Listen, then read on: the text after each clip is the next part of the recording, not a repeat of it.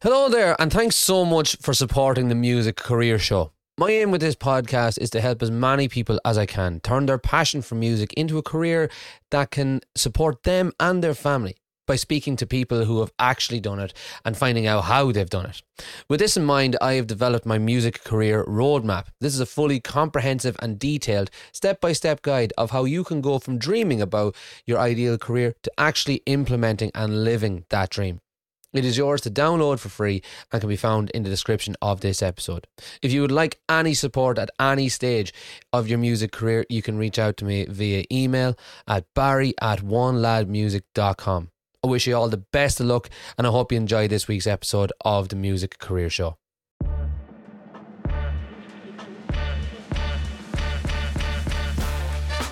Welcome to the Music Career Show, telling you the stories of the world's best professional musicians. Hello there and welcome to the Music Career Show. My name is Barry, and every week I'll be speaking with incredible musicians from all over the world about how they've honed their craft and made a career out of doing what they love the most. If you're a new listener, then while you still have your device in your hand, please take a second to subscribe and tell your friends all about the Music Career Show. Hello there everybody, and welcome back to the Music Career Show. Just in case you're new here, my name is Barry, and every week I dive into the secrets of building a successful career in music with amazing musicians and music professionals from every sector imaginable. My aim is to get you inspired with real life stories and learn from industry insiders so that you can make music work. So please subscribe, review and share the podcast as far and wide as possible to unlock your potential as a musician and help me share the love. If you're perhaps a musician stuck in a 9-to-5 lifestyle, do not miss out on my free music career roadmap. This is a step-by-step guide of the exact steps that I took to build my business and make music work for me. And you'll find that in the description of this episode, or you can head over to oneladmusic.com/roadmap. Now that we've gotten all the housekeeping out of the way, on this week's episode, I have got my first ever drummer. Out of 30 odd episodes, I have never ever had when I say just a drummer, not just a drummer, but a drummer whose sole instrument is drums. So this guy really is, he's as cool as they get. And my father-in-law heard that I had this guy coming on. He was very impressed. So my guest today, his philosophy is to encourage, motivate and inspire you to work hard and then even harder to develop your craft. And it's my pleasure to introduce to you Rob Beatdown Brown. How are you, Rob? Hello. What's happening? Not much. Yourself? Man, first of all, shame on you for not having any drummers on. It is not from lack of trying, I promise you. I have had foot drummers, I have had harmonica players, I have had an accountant from the Cayman Islands, but I have never, ever, I've just not been able, you were the first one to ever agree to come on. Well, I am honored to be the first one at the same time. So. But I'm honored that you were the first one, and thank you so much for coming on. I'm really looking forward to getting stuck in and having a chat with you today. But just in case... Man. So before we start, just in case anyone hasn't heard of you just yet, why don't you introduce yourself and tell us what it is that you do? Yeah, well, my name's Rob Brown. Everybody calls me Beatdown. I have a YouTube channel, and I go up there and I just nerd out on drum stuff, and been playing now for probably almost years, I guess. And I just decided, it was a cool outlet to just share everything I knew about playing the drums. And then it eventually just took off and it became this thing. So it's cool. Excellent. I love so much talking to people that are in your position, that are like kind of full-time YouTubers and stuff, because I always talk about it on the podcast that this job didn't exist 10 years ago. It just simply didn't exist. And I love speaking to how people have done it. So we're definitely going to get into all of that. Cool. But as I always say, let's rewind a little bit. Rob, where did music all start for you? Well, let's see. How far back do you want to go? How far back are you going to take us, my man? Well, as far as the drums go, I started playing when I was 17. All right. Quite late to the game. Yeah. I mean, that's considered pretty late in the game. Yeah. I think I always had a knack. For it. Yeah. Because it never felt like the first time I sat around a set of drums, like it never felt weird to me. Oh, okay. You know what I mean? Like it wasn't like picking up a blend and trying to work that out. It was comfortable right from the start. And I suppose I just had kind of a natural sort of knack for it. So, I just sort of stayed on that track, stayed self-taught. Like I never really took any lessons or went to school or anything. Right. And it just came from that. Like I'm a big fan of music, listened to a lot of it, and eventually just started trying to play it. And that's how I learned how to play. Very good. So I Mhm. assume that back in the day, you didn't have the luxury of YouTube I didn't even have the luxury of YouTube really when I was learning, and I'm self-taught No. as well. So how did you self-teach back in the day? How did you manage to get there? Well, I like to tell this story. My first set of drums was an imaginary kit. So it was two milk crates and a couple of pieces of cardboard sticks. Yes. And I would sit down in the basement and I would throw on a lot of my favorite albums. And I knew exactly how, like when you see my kit now on YouTube, Yeah. that's pretty much exactly how my imaginary kit was set up. So Lovely. where the cymbals are and everything else. And then, yeah, man, I would go down in the basement and I would sit on these two milk crates and I would put on like police albums and big country albums and the Smiths and whatever else I was into at the time. And I Yeah. would just air drum to these things and just kind of imagine hitting everything that I was hearing. Amazing. And that's how I learned how to play, man. Just like, Level 42 and just a bunch of like all my favorite albums. I would throw them on and I'd be down there 2, 3 hours without an actual drum kit playing along to this music. So by the time I got my real set of drums, I knew exactly how to set it up. And I just sort of carried on. That's really handy. That is so Yeah. handy. I wish it was that simple for a guitar. I literally remember when I got my first guitar at 13, and I literally remember one day about 6, 7 months in, I got so frustrated at just how slow I was going, and I was determined that my kind of idea of success at I have learned guitar now was being able to play Sweet Child of Mine. And I remember one afternoon Mm. I sat down and I had a tab book of Guns N' Roses' greatest hits, and I literally played every single note one after the other of Sweet Child of Mine with like one finger, and it took me like you say, like 2 or 3 hours to actually get through every single note. But I was like, I'm Yeah. getting there. I'm getting there. I'm absolutely getting there. And I was, so yeah, if only I had the foresight to air guitar. I don't really Mm. know if it would work too much, but no, fair enough. No, that's an interesting approach. It's a new one on me for sure. And then, so Yeah, you were man. 17. Yeah. Yeah, you were 17 when you started. You were self-taught. I would imagine then the bands and stuff like that weren't too far off. Not too far off. No, it's probably 3 years into it is when I actually started playing with people. Up Okay. until that point, it was just playing along the records and stuff like that. And then, I guess word got out that I played the drums, and somebody called me for a gig. My first gig was with this R&B band in some pool hall or something, like a cover gig. Cool. And that was my first actual gig playing with people. And I might have been, I think I was probably like early 20s or something like that. And Amazing. yeah, but the cool thing is, like, they had no idea when they hired me. They had no clue that it was my first gig ever. I just sort of acted like I've been doing this like I'm, old hat already at 20. Yeah, yeah. They didn't know it was my first gig, and I didn't tell them. No, why would you tell it? So Why would you? Do you know what I mean? They've why would obviously you tell seen. them? They don't need to. Yeah, No, they don't need to know. They don't need to know. It's on a need to know basis. Forgiveness and permission, as we say over exactly. here. And how did that go? How did it go? So obviously that was your first gig. It was like your first time playing in front of people. By the sounds of it, it was with like an already kind of half established band. You weren't kind of used to playing with the guys. How did it work? No, well, I mean, it was all right, but it was still a little nerve wracking, and I do remember kind of being called out for playing too much, as a Uh, lot of young people do. yeah. But that was the first and only time anyone ever called me out for playing too much. From that point, it's like, okay, I'm gonna dial this in and make sure that doesn't happen again. Good And stuff. then Fair never play. did. Fair play. So, God, yeah. I usually have to get told about 10, 12, 15, a million times to just relax. Just relax. And I'm like, all right, grand, Yeah, yeah, no, but yeah, man. very good. So obviously you were kind of, as we were saying, you were not late to the game, but later than a lot. Was music ever really on the cards in terms of like a career path, or had you a different idea at that age? Well, I've always kind of imagined playing with bands. Like ever Yeah. since before I got the kit, the whole thing with the milk crates and that was me sort of imagining myself playing with bands. So Yeah. I knew eventually it was going to happen.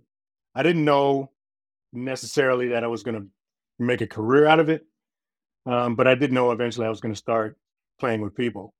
So yeah, it's always been sort of a high school kind of daydream, bringing doing the buses and the big stages and all that. type of stuff. So, you know, I guess it was always there, but I never knew. I didn't think it was going to actually be, the way I paid my mortgage. You know what I mean? Yeah.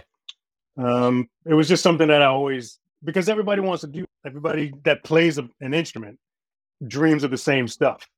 Yep. So yeah, it's always been in the back of my mind, but I didn't think it was going to turn into this. So yeah, absolutely. I've literally said the thing that I've said on pretty much every single podcast that I've ever done. And I'd say people listening are sick to death of hearing me saying it. But like you say, when you're a kid and you think about music, what do you want to be when you grow up? You want to be a rock star. But nowadays, that kind of that rock star idea has turned into YouTuber, podcaster, online course maker, gear demoer. Do you know what I mean? Crazy content creator. That is what rockstar kind of means nowadays. Yeah, I was a kid. I never ever thought that I would be sitting in this studio.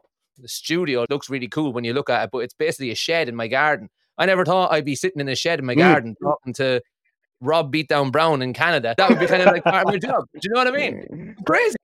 And if you said you wanted to do it, that's I mean, we'll probably get into this a little bit later, but that's probably the coolest part about visualization.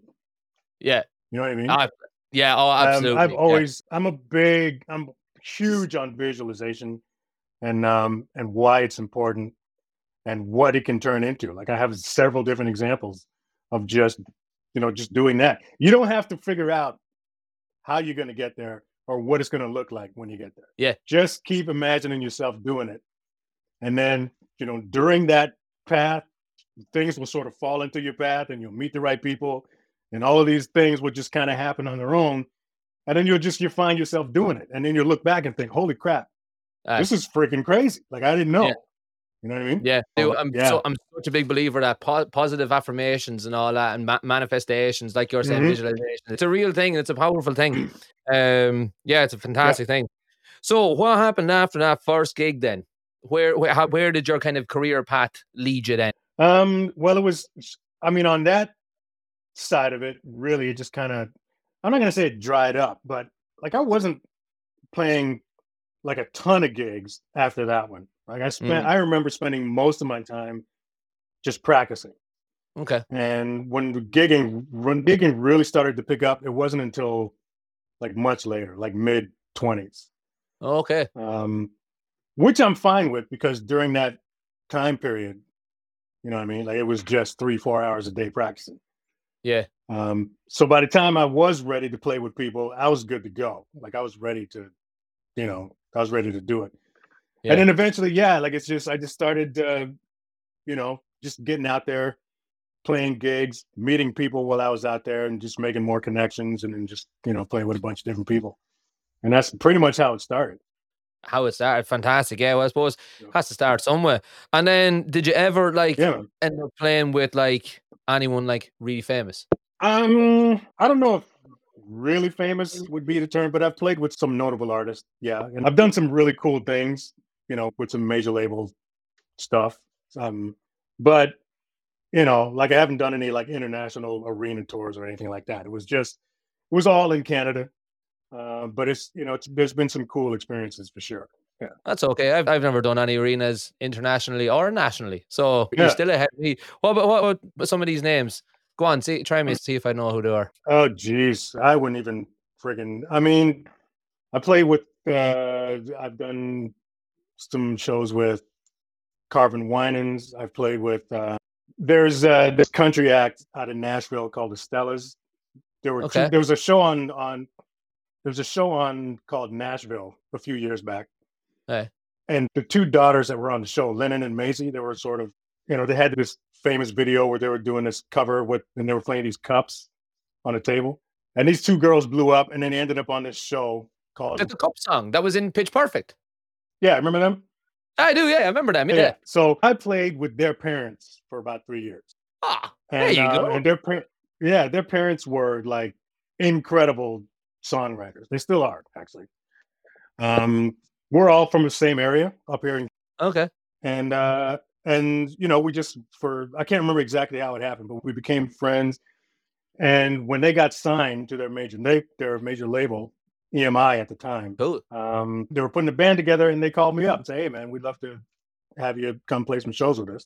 And from there, like, that's when all the really cool stuff happened. You know what I mean? We went on a short run with Zach Brown Band across Canada, which is really cool. I know them. Class. They're amazing. Yeah, unbelievable. Yeah. Yeah. We did like a short run of dates across Canada with Zach Brown. And from there, I just sort of ended up meeting other people in the same sort of pop country circle. Yeah. And I just ran that for a bit. So I think I know more drummers that play with famous people than, famous people that I played with. So yeah, it's all relevant. It's all good stuff. So yeah, very much then in the kind of the working drummer scene. And when you were touring, so like I've toured, right? I've toured America and stuff like that, and I've played abroad. And I play guitar, play mandolin, play a few other things, but guitar is my main one. So whenever I'm going somewhere, I just put my guitar in my back, maybe a mic stand and a little backpack full of like microphones and stuff. That's not as simple when you've got a full however many piece drum kit like what you would have. So how does that work? Do you get a roadie, or how does that work?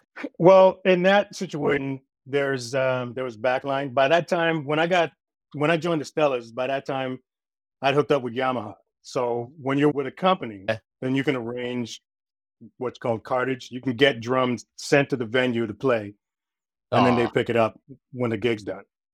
That's you know what I mean? So you don't necessarily, you don't have to, like when you're doing the cross country stuff, you can set all that stuff up. When we were doing things around Ontario, then I would bring my own drums, and we'd stuff it all underneath the bus, and then we bring it out, set it up, kind of stuff. We did have a couple of helping hands to do that. Yeah. But like when, if you're able to drive to the gig, just take your own drums. We prefer to play our own kits anyway. Absolutely. Right. It's just a comfort. It's a comfort thing. Yeah. So that's how that works. But it's one of the sweet things about having an endorsement is that you can call your company up, give them the dates that you're playing, and they'll arrange to have drums sent to those venues for you, and then they pick them up when you're done. That is really handy, and that's actually brought us beautifully into the next talking point I have, which is endorsements. So I know that you mentioned Yamaha. How does someone go about getting endorsed? Well, before the whole misconception about endorsements, which I always find funny, is that they think as soon as you get one, big old U-Haul truck is going to show up at your house and give you all this free gear. Yeah. That's not how it works. Endorsements are all about relationship. It's 100% sort of, it's 50-50, right? Okay. So that to say, if you don't need an endorsement, like if you don't need support, there's no need for you to chase down any company for that kind of thing. Because if that's the only reason that you're going to a company, they're not going to look at you. Because at the end of the day, it's all about getting their gear in front of people. That's the reason why these companies hook up with artists, because they have a presence out there, either online or you're with a busy band or something. And it's the entire reason why you see company names on the front drum head. Yeah. Right? Because if you're a young drummer, you're sitting down on the stage and you go see your favorite band, and you see Yamaha on the bass drum. When you're ready to get a set of drums, you're probably going to end up getting a pair of Yamaha. That's how I got all my gear, right? Yeah. But as far as approaching companies, I would suggest that you don't even let them come to you. If companies come to you, it means you're going to get it. Yeah. But if you just start sending them packages and stuff like that, I mean, sometimes it happens, but they get so much stuff sent to them, and they really don't even spend much time looking at any of it. A lot of people that get endorsements is because the company approached them because they see, okay, this person is doing this thing and is doing this and doing that and whatever. But that's not where it ends. Like, they also find out what you can do for them once they sign you on as a partner, right? Because it's not enough anymore to just be in a busy band. No, not at all. There's a lot of people in busy bands. They want to know, what can you do for the company? In turn, if we're going to support you and give you what you need when you need it, what are you going to do for us? Yeah. So that means doing clinics? Are you good at doing clinics and doing in stores and stuff like that where you can promote their gear? Are you Oh, an educator? Educators get endorsements. There's a lot of educators that you never heard of with endorsements because guess what?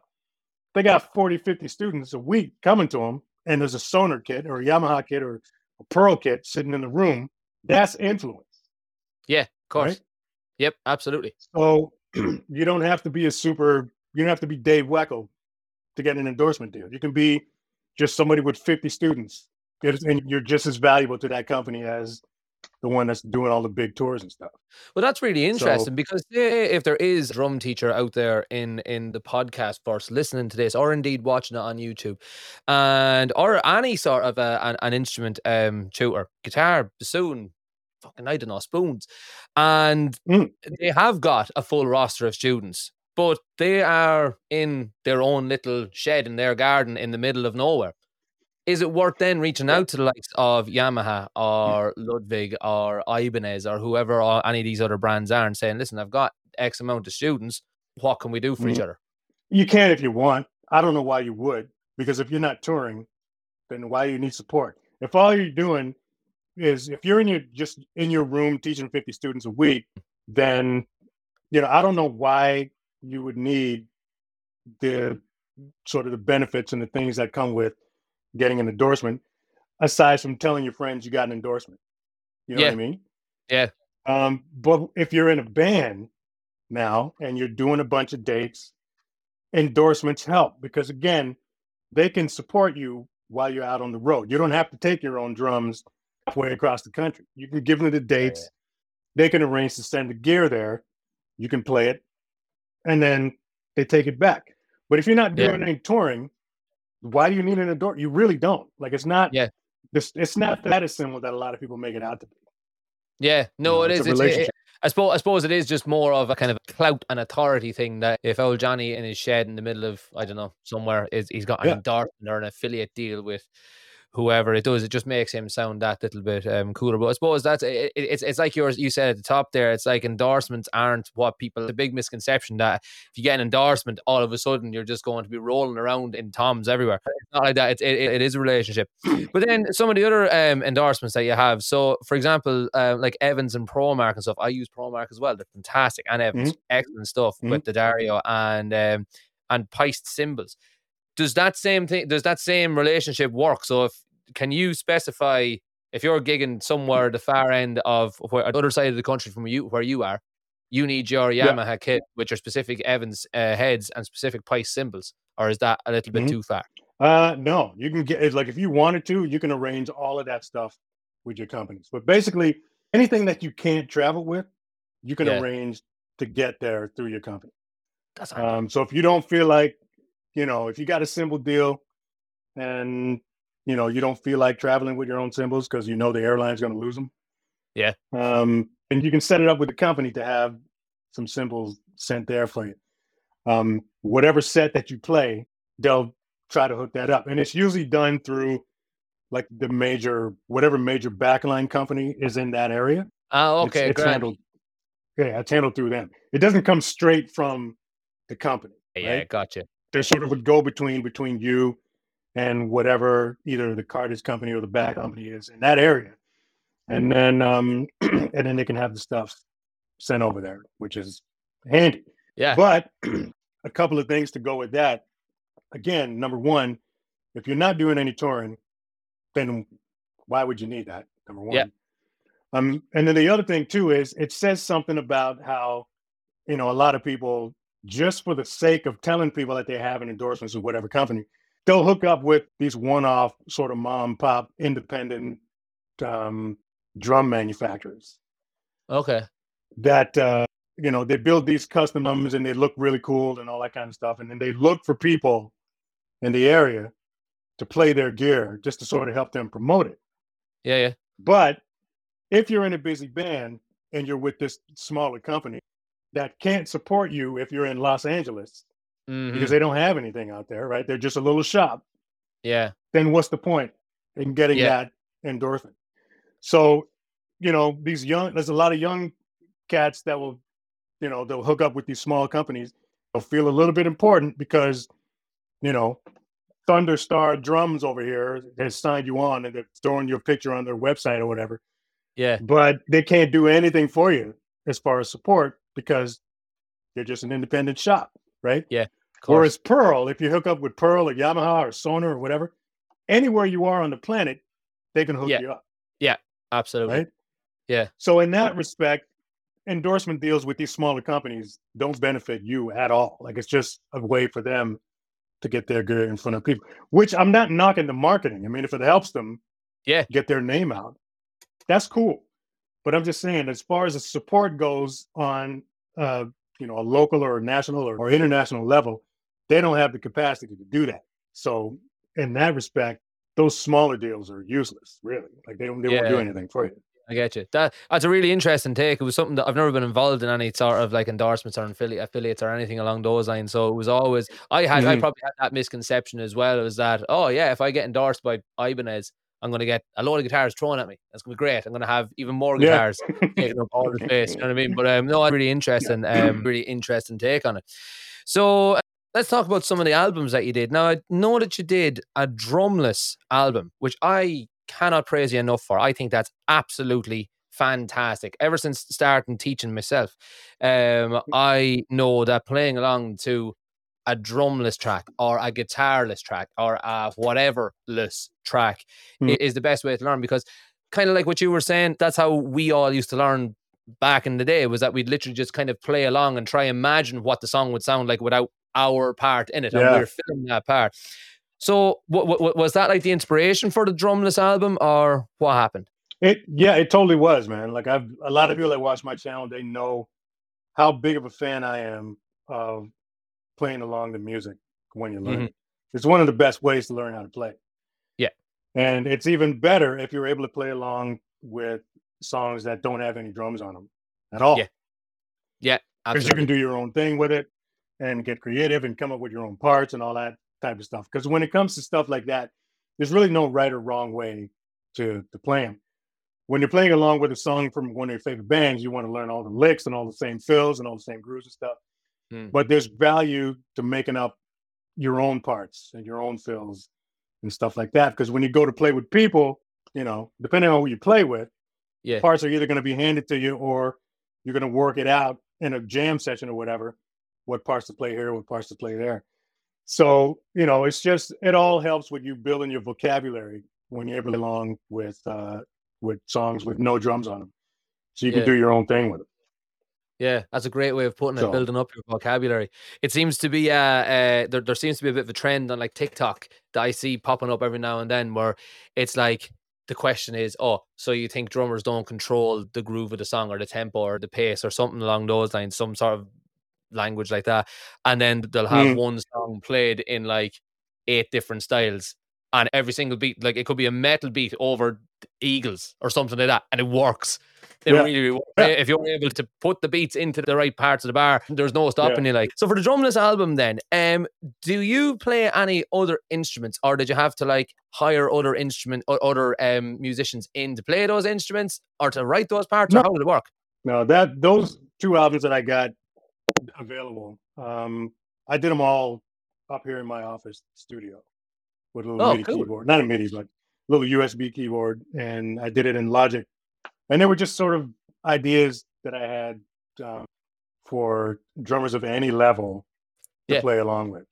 So yeah, to answer your question, yeah, I can work my way around a keyboard. Like I've never hired myself out as a keyboardist, yeah, but I'm familiar with it and I can get my way around it and I can get what's in my head out onto the keys. fantastic.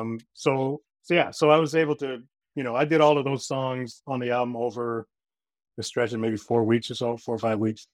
And yeah, I did it all up here and just sort of said, okay, let's, what can we do that, even a beginner that can only just go boom bap can still play Yeah, along with in yeah, the beginning.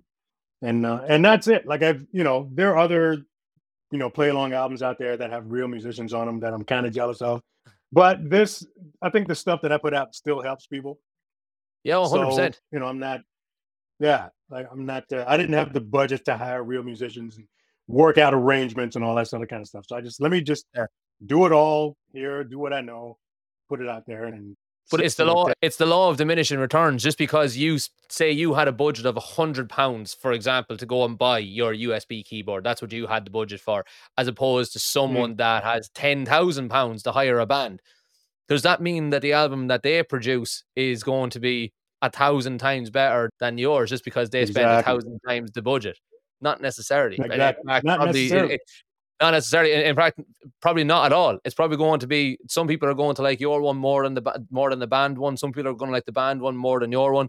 Most people probably wouldn't even know the difference between if it was real instruments or MIDI instruments, because I use Logic as well myself, and it's fantastic, and the sounds on that are just, it's like we were saying, killer. 10, 15 years ago, or maybe 20 years ago, we'll say, when I was growing up anyway, that just wasn't a thing. That's amazing. No. That's amazing. No. What a time to be alive. But anyway, speaking of things that weren't around and what a time to be alive, YouTube. So what? So obviously you've got a massive following on YouTube. Where did that all start? Well, my channel has been up since 2006, which I believe is when YouTube started. Yeah, that's so my channel has been up since. Yeah, it's been up like since the very beginning. So I've always kind of been putting stuff up there, but just for the sake of, every once in a while, whenever I felt like it, I would just pop up a video. Yeah. So over the stretch of, the next 10 years or so, every once in a while, I just throw up a video, because outside of that, I had a full-time job and I was gigging outside of that as well. So I wasn't devoting like a ton of time to it. Yeah. So leading up to, when I had left my full-time job, I used to work in a music store. All right. And when I left that job to pursue music full-time, it was to play with the band that we were talking about before, the Stellas. Yeah.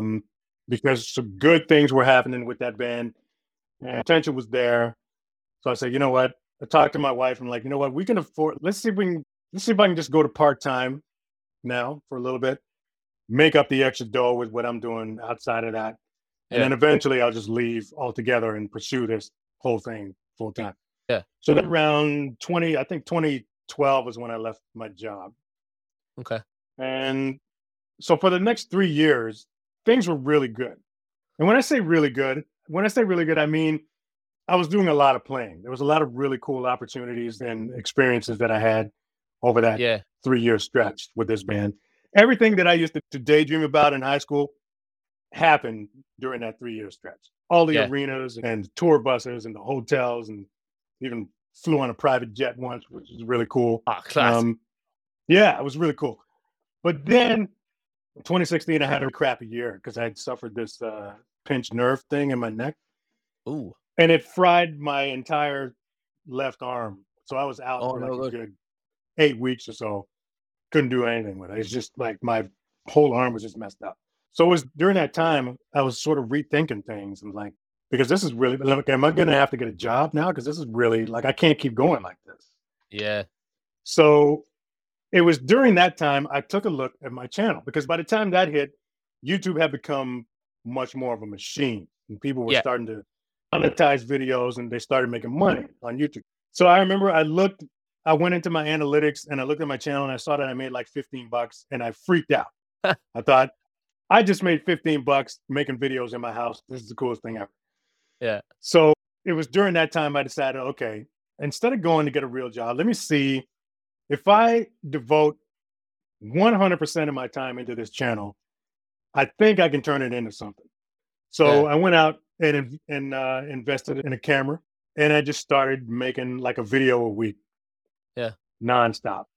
And then, I got I think I was using iMovie or something to make my first batch of videos.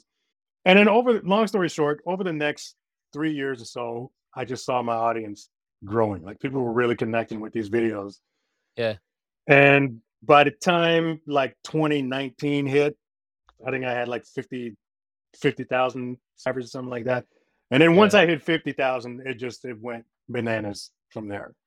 Wow. It just took off. And then all of a sudden it just turned into this full-time job. And It's been my full-time job ever since. So That's amazing. How long did it take you Yeah. then? Kind of from so 2016, you said you'd 15 quid from Mhm. your completely passively that you weren't aware of, and you decided I'm going to go all in. How long did it take you to actually get to a point where you were comfortable sustaining yourself on this? I'd say by the time I hit, I think the end of 2019. By the time I hit the end of 2019, I was making more than I was making at my full time job, and that's And when there I you go. knew, okay, this is it. Yeah, And then it just kept growing from there. yeah, There's no way that I would have been able to make the same income um, if I got the job that I wanted, which was touring musician. yeah, There's a very small percentage of musicians that are making a really good, sustainable living just doing tours and sessions and stuff like that. yeah. Um, but the trade off is they're never home. You got to Hmm. keep it up. It's like spinning plates, right? Yeah, You got to keep the gigs coming.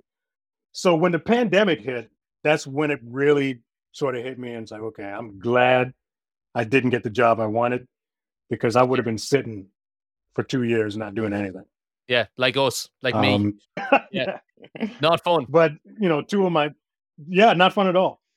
Two of my best financial years were those pandemic years. Yeah. It never affected my income because more people were home watching video. Yep. So, More people had time to actually invest in themselves. They had more actual money mhm, to invest in learning because they weren't going out at the weekend. They were saving. Yeah, yeah. I yeah, remember all this. I had just 2 weeks before lockdown, I took a job. I left my full time job. And took a job as a guitar teacher, going just as a mobile guitar teacher, going around to students' houses. 2 weeks later, we were in lockdown, mm, and we had to figure out how to teach guitar over FaceTime. And yeah, so you had already yeah, obviously inadvertently figured out how to sort of pandemic proof or recession proof that, where we all had to kind of learn on the fly and just try and keep treading water. Like, yeah, man. Yeah, I had already been set up by that time and established pretty nicely. So nothing really slowed down for me during the pandemic years, which is really cool. And the other cool thing about this, when you have a fairly popular channel, then it opens up a lot of other doors for you as far as different streams of income because there's a lot of things that you can sort of incorporate into your channel, and that's kind of what I've been doing. You kept touching off the top about how if things the way things are now, it's not like they were 10 years ago, 15 years ago, and it's yeah, 100% true. The idea of being a full-time musician in like 95 isn't what it is now, yeah, right? Before, it was gigs, tours, teaching were the main three. But now, man, there's so many freaking things that you can do with whatever instrument that you're playing. yeah. And it doesn't just have to be YouTube. Hopefully Uh-huh. it's not because you'll be missing out on a lot of different other ways to sort of set up different streams of income that that can really set you up nicely. You know what I mean? Like you're never going to Yeah, make a ton of dough doing just one thing. Like the key is yeah, diversification. The more you can do, the better. The more sort of hats you can dip your hand to, the better. It's going to work out for you, right? absolutely. So, So yeah, so that so what are some of those good. things that you're doing? Those extra streams that you're bulking out your income with? Well, there's aside from the revenue I get from YouTube, there's also partnership and affiliate marketing, which is Yep. cool.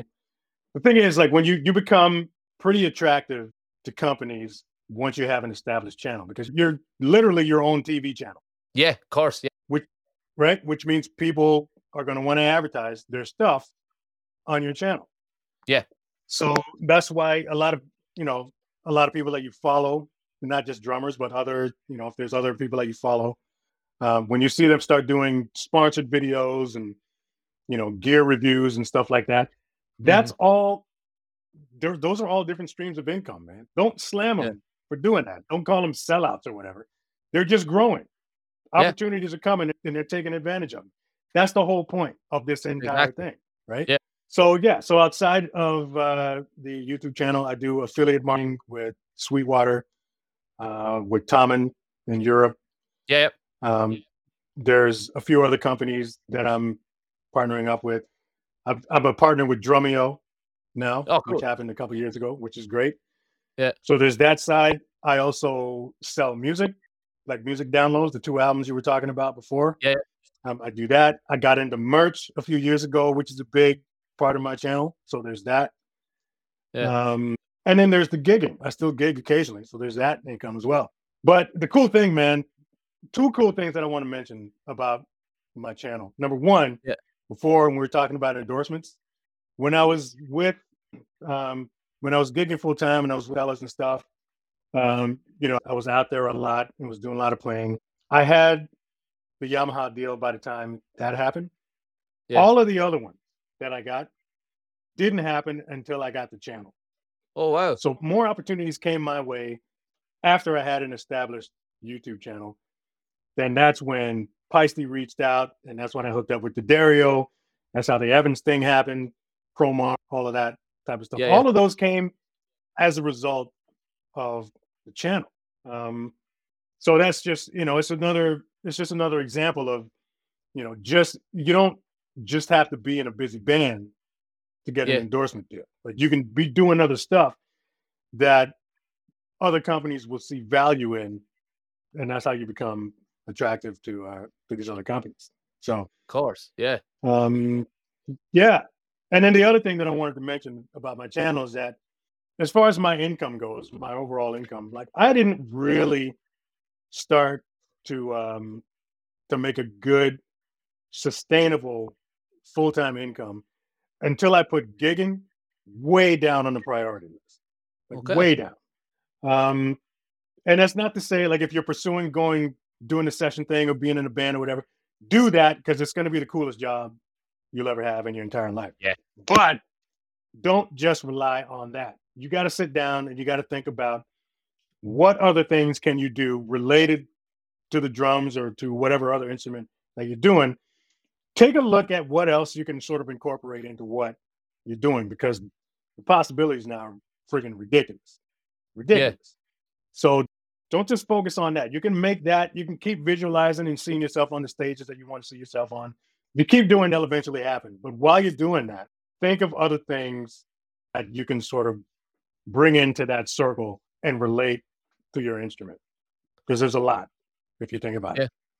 Very good. I love that. That's one of the things that I'm quite big on in my my coaching thing with other musicians is that there are so many ways to monetize what you're doing nowadays that it doesn't just have to be Mhm. gig. Gigging is probably the least lucrative because you literally are Oh my trading gosh, yeah. time for money, and which is crazy when you think about how Mhm. much one musician can charge for a big event like a wedding or something like that, and you're like, oh Christ, it's a huge amount of money to get in your hand at one time. But you've worked so hard. You've learned the set list. You've gone to the venue. You've packed up the car or the van. You've unloaded the car or the van. So you've done like a full week's worth of work in one day, and you're just literally trading time for money. Whereas you could have spent that time doing something like what you're doing and have all these different kind of have it grow arms and legs like that. So Yeah, man. in the same sort of vein. So then, if you're devoting most of your time to the YouTube channel, then how much time on the weekly is that?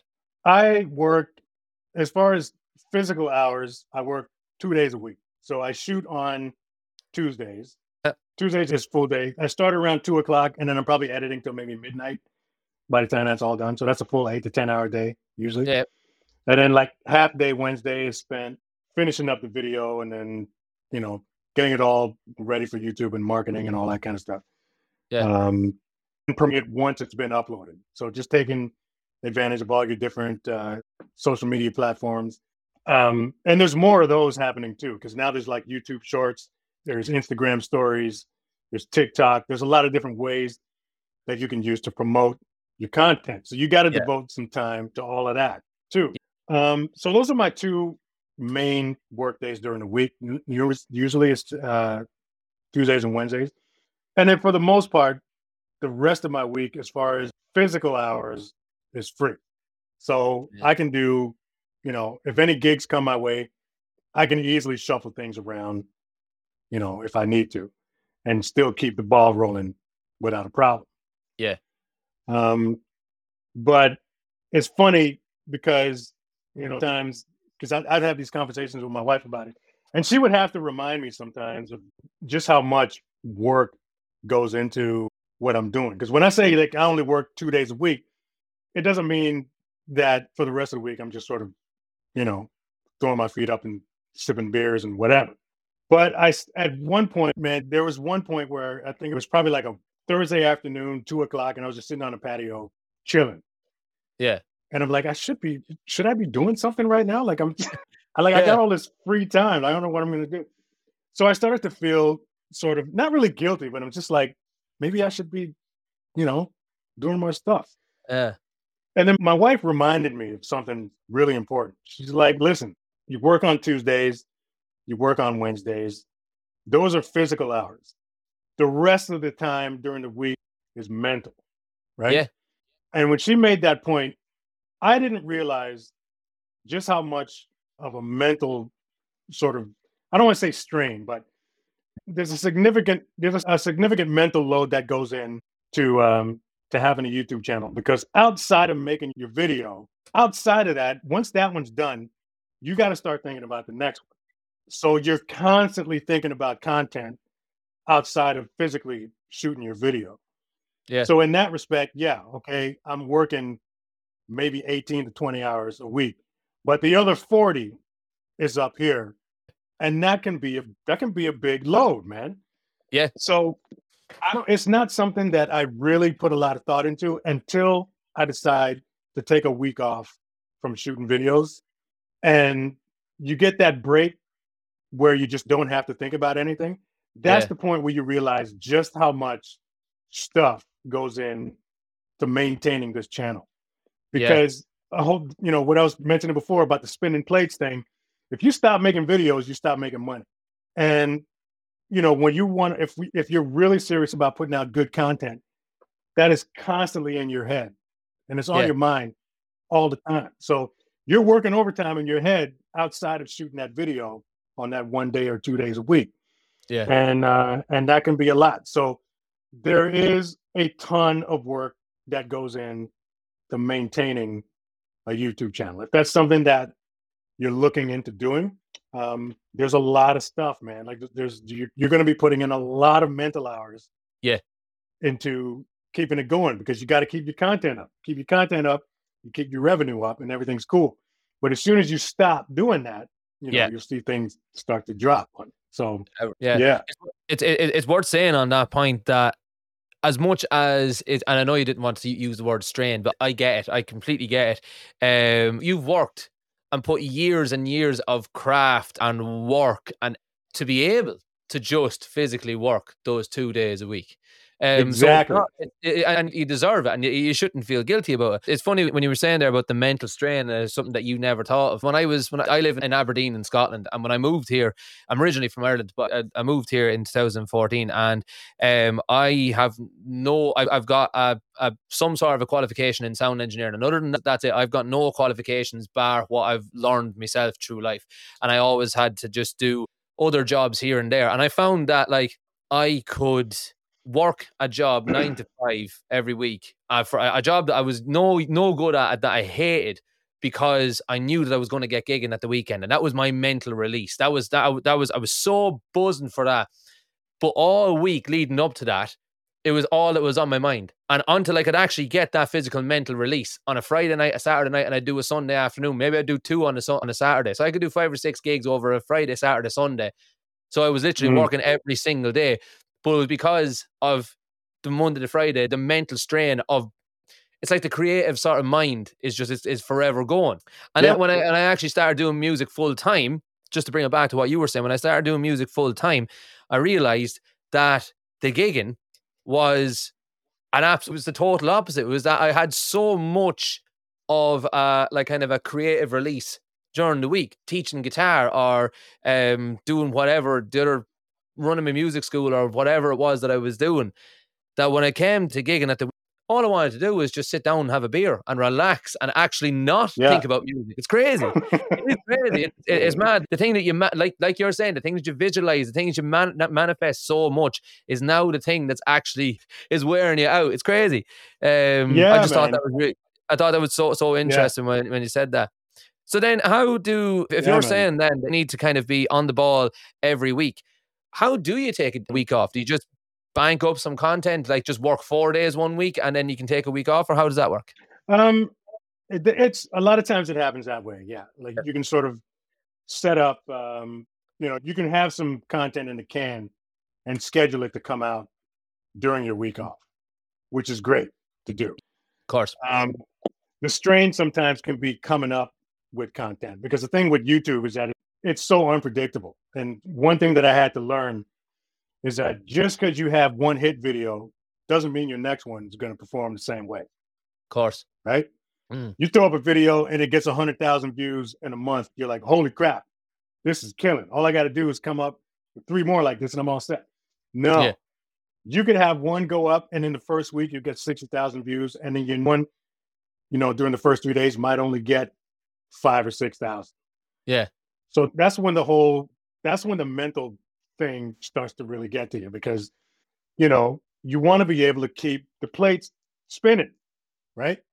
And you can't do that unless you're constantly nursing your channel. You might have one video that performs really well, your next one might not do so well, and that can get inside your head and kind of almost discourage you a little bit, because again, if you want to keep your revenue up, you got to keep your content up. This video that performed really well is going to make you X amount of dollars, whereas the next one is like, okay, so now what happens is you're sitting there, you're trying to figure out what worked with this video and how can I do that again with this video, and that can really get to your head, man. So you really have to sort of, you can't think about that. The only thing that you really have to think about is just putting out just good, consistent, quality content, and don't worry about how well it's going to perform, how it's not going to, because there's no way of predicting that. I don't care what kind of topic you think you can come up with that you think is going to be a hit. You just don't know until you put it out and people respond to it. So, that you'll spend a lot of time thinking about that and realize that there's really not much point to it. So when you're thinking about what type of video to do week after week, you can have sort of an idea a week ahead of time. A lot of times I don't know what I'm doing until the day before shoot day. Oh, wow. And sometimes that video shoots right up, and then sometimes it just kind of coasts. It's like, okay, we'll pick it up again the next week. You just don't know. There's no way of telling how it's going to perform. You can say, okay, maybe it's my upload time. Maybe I should do it on this day instead of this day because more people will be. No, that's got nothing to do with it either. You just don't know. You can put your video up midnight on a Sunday, and it's really not going to make any difference whether you do it then or, a Thursday afternoon at 3:00. People are going to watch it when it comes up in their feed. So don't put too much thought into that. Just worry about putting out really good, consistent content, and then just keep going. But, what I was saying before about it, again, being a mental strain, the thing about having a channel, man, is that you have all of this freedom and you're 100% in control. That can be a good thing, but that can also be the stressful thing, because say 2021, you had a really great financial year. You made X amount of dollars. You're happy about that. Now it's like, okay, I got to do this again the next year. So then you start to think, okay, geez, man, like how am I gonna come up with 4 videos a week for the next year and make sure that it's all gonna be good stuff? You can't. Don't put that on yourself, man. Just go. Just think. Just try to see 7 days ahead and keep it there. You know what I mean? Okay. Put out one video. When that one's done, take a little bit of a mental break and then think of your next one and just do it. Literally, you'll get through that year a video at a time. And when you get to the end of December, you can add it up and see how you did. That's good to know, because as someone that's trying to build up my own sort of online presence and online brand and YouTube videos or YouTube channel as well.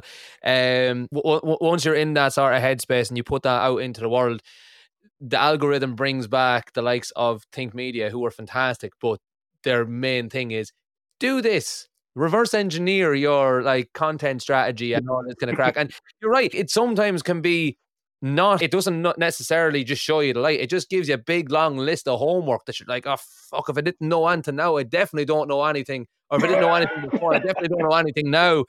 And just so it's lovely and refreshing to hear from someone who has a channel as successful as yours that you are literally just some days you're kind of just thinking of it just beforehand, and that's great.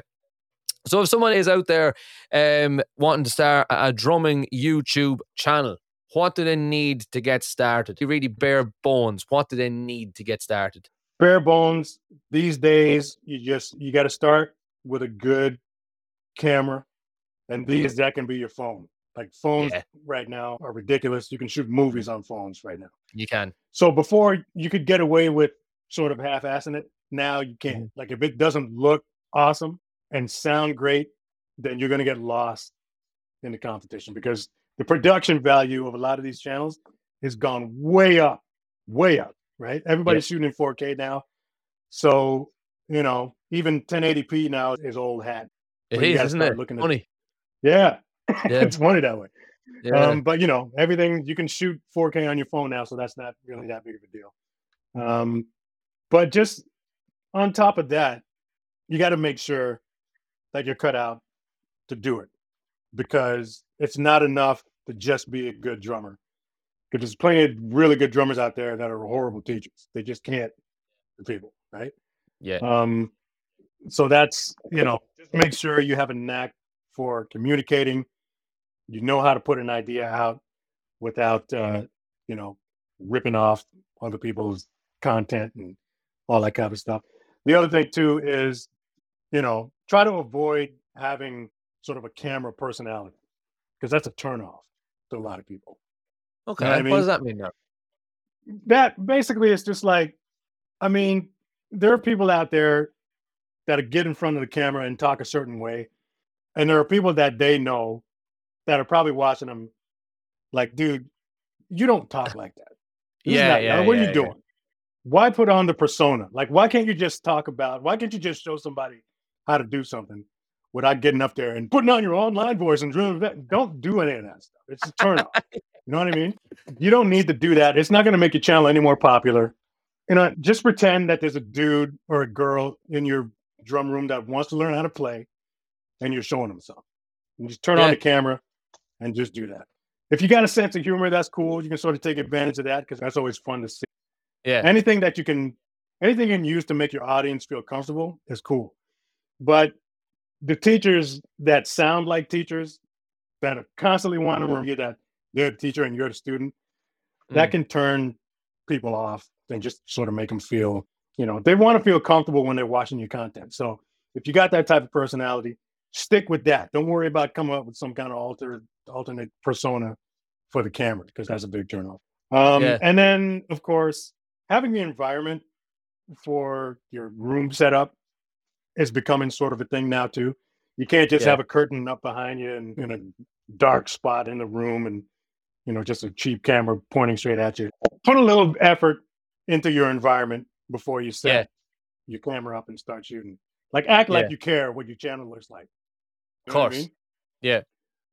So just put some thought into what your channel is going to look like, and make sure your audio is good. Stick a couple of mics on your kit if you have to. If you're going to be serious about this, then don't shy away from investing money in some decent equipment before you get started. Because like I was saying before, now you sort of have to. The bar has been raised pretty high. Yeah. And the popular channels that you're watching right now look and sound really good. Yeah. So do your research, find out what kind of gear you need to make sure that happens. Make sure your content matches your quality visually, and then just start pumping them out, one per week. The field is huge out here, but there's an audience for everybody. Cool. I love that. Yeah. Um, Yeah. yeah, I think that's really good, solid advice. A lot of people, I ask them, oh, just start on your phone. That's really good, and I think that's very worthwhile and relevant advice. But the whole mental side of things, make sure you're up to it. I think that's probably more important to know that you do need to commit to it. You do need to be consistent. So make sure you're up Yeah, to it. definitely. Yeah, I love it. Yeah. Yeah. Yeah. So, Um, yeah, just to follow up with that whole thing, you know, the whole thing, it really just comes down to you putting out your best content. And the best way to ensure that you're putting out your best content is to make sure that you care about your audience more than you do your content. If you put your audience before your content, then you'll put out your best content. If all yeah, you're thinking about is putting out a hot video that you think is going to make, you know, $2,000 that month, then you're focusing on the dough, you're focusing on the revenue without caring about whether or not your audience picks it up or not. You know what I yeah, mean? of course. So yeah, I mean, I think I learned that from listening to one of my different podcasters. It might have been Tony Robbins or one of those people. I can't remember, but that's a valuable lesson, man. Like if you want to put out your best stuff, you got to care about the consumer more about product. If you put the consumer first, then you'll put out your best product. And that works. That's a winning Yeah. formula. So Yeah, there's a guy I listened to called Graham Cochran. He had a channel. He still does have a channel called The Recording Revolution. You may have come across him, and he has a thing called yeah, he's got a business model called the value circle, where if you give, I can't think of what it's like. You give more and then you receive, or give, over, deliver, and receive. I think is what the value circle is. So it sounds very similar to what you were saying. So the two coolest ways to support, like if you're a fan of my YouTube channel and you want extra support, you want to show some extra support, the two best ways, Patreon you can do, or you can just pick up a piece of merch. Just go to robbrownapparel.com and just pick up a piece of merch. Get a hoodie, get a t-shirt, stuff like that. All of that just helps, just keep the ball rolling for me. So, and merch is a big deal. Like I was excited to get into merch and start creating these cool things that drummers can wear to their rehearsals and gigs and backyard barbecues and stuff like that. So, yeah, cool. It was one thing I never thought of, and I can't remember who. It just all of a sudden overnight became a thing that every YouTube channel had merchandise, and I was like, "This is just how." I think I'm gonna sound like I'm only 30, but I'm away to sound like I'm about 90. But kids nowadays, I really don't understand how much of how big of a thing YouTube is. I really don't think they understand the impact it had once it did take off. Because I was like, see, when I saw a YouTube channel had merchandise, I was like, what do you mean you've got merchandise? You're making videos and putting them on the internet. What are you doing? Do you know what I mean? But like, that's 100% legitimate. That's how you do it nowadays. 100%, man. Like I said, when you have a YouTube channel, it's like a TV channel. YouTube is like the new cable TV. You have your own TV channel and you got to treat it that way, which means you got to start thinking about advertising and what kind of stuff you want to advertise on your channel. Start selling your own stuff on your channel. Like this is your outlet to reach people all over the planet. Masses, So treat it that way. You got to think beyond just popping up videos. Like what else can you do with your channel? Like take advantage of it. No, kids nowadays, they really don't think they understand. I'm coming from the era where you had to write down, like, you couldn't save your game on the Sega. You just had to write down the code to get to that level the next time. Do you know what I mean? And people nowadays, I saw a TikTok not long ago of a child, like 2 or 3 years old, and she was playing an old Game Boy Color.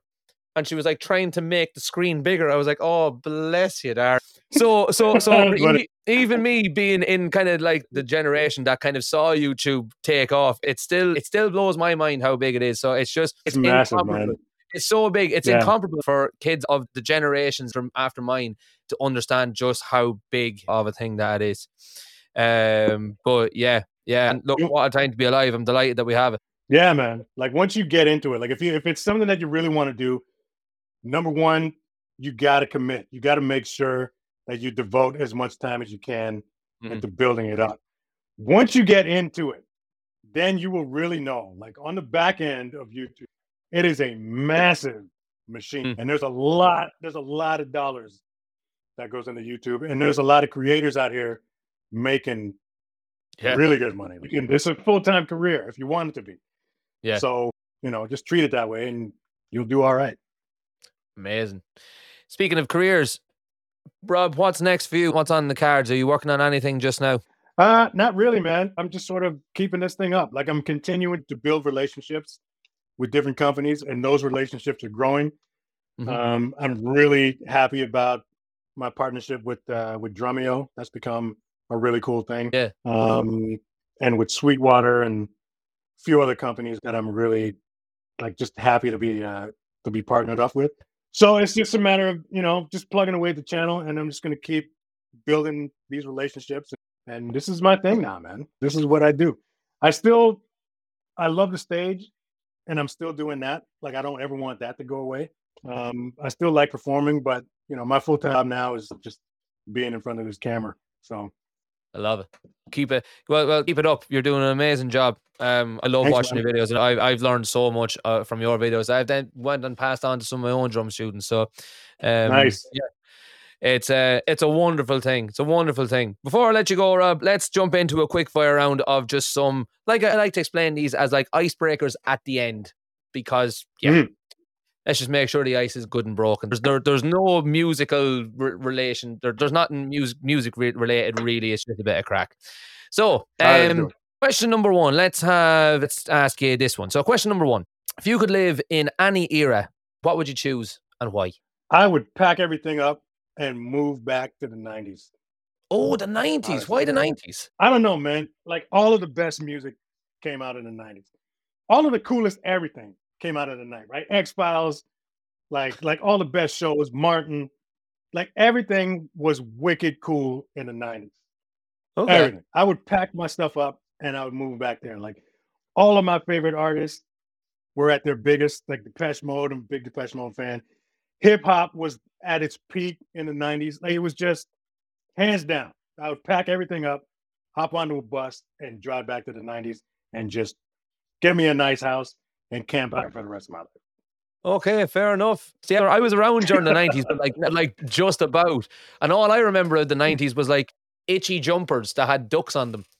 So and having to write down the cheat codes of your Sega game. So yeah. And okay, fair enough. I don't think I've ever heard anyone. I've always heard everyone say, "Oh, the 80s were amazing. I feel sorry for you for not being around during the 80s, or the 70s were brilliant, or the 60s, or I'd love to go back to Victorian, whatever."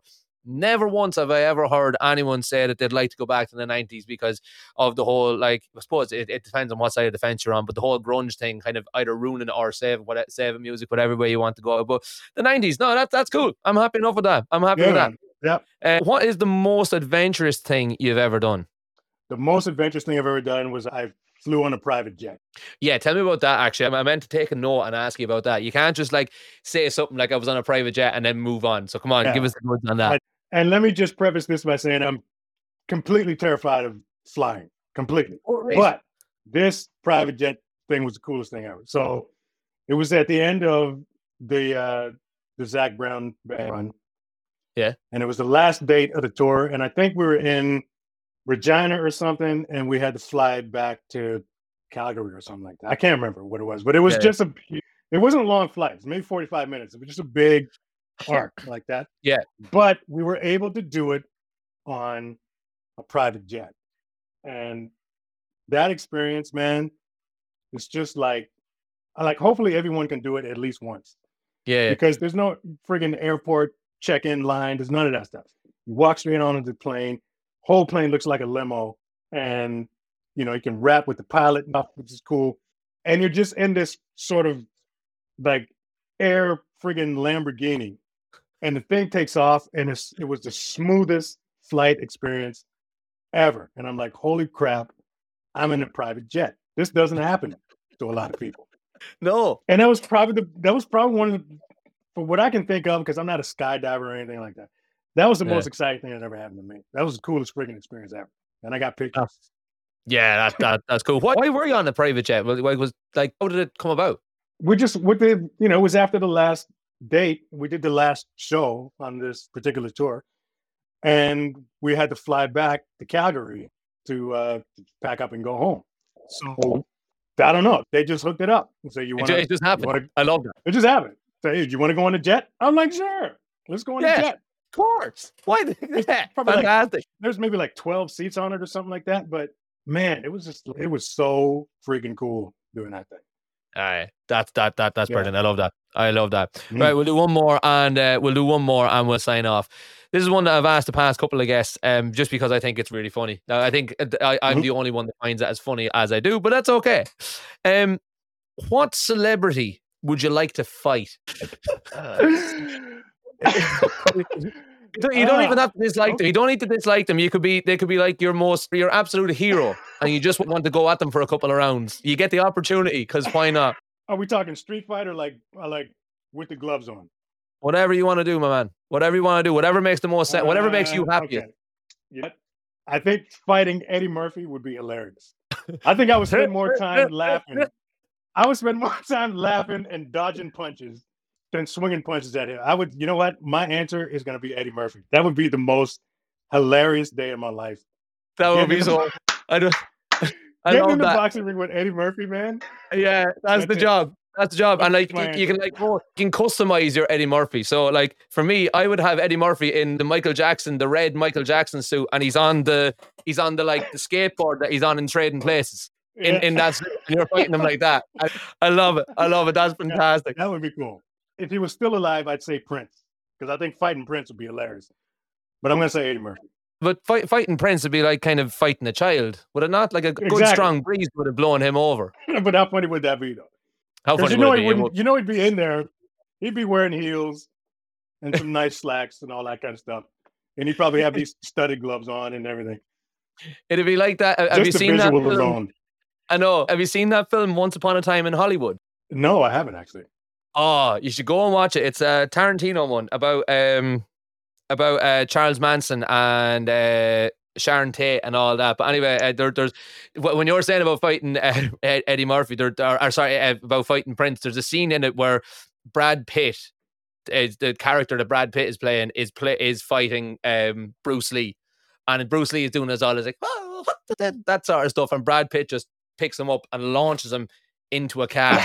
It's funny. I imagine that's what it would be like if anybody was fighting Prince.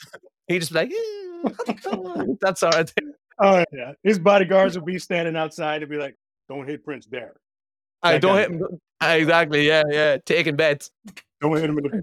Listen, Rob, this has been an absolute pleasure. So it has. Thanks so much for joining us. Before I let you go, where can people find you if they're looking for you? Hit me up on YouTube. Just type in Rob Beatdown Brown. That's my channel. You'll see all of my content there.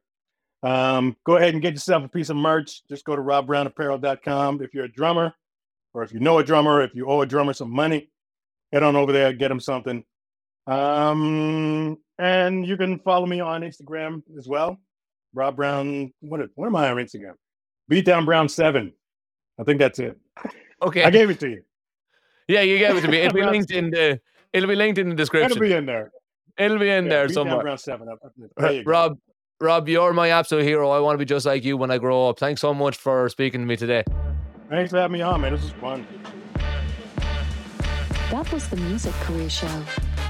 Thank you for listening. Don't forget to subscribe, leave a review, and tell your friends about the Music Career Show.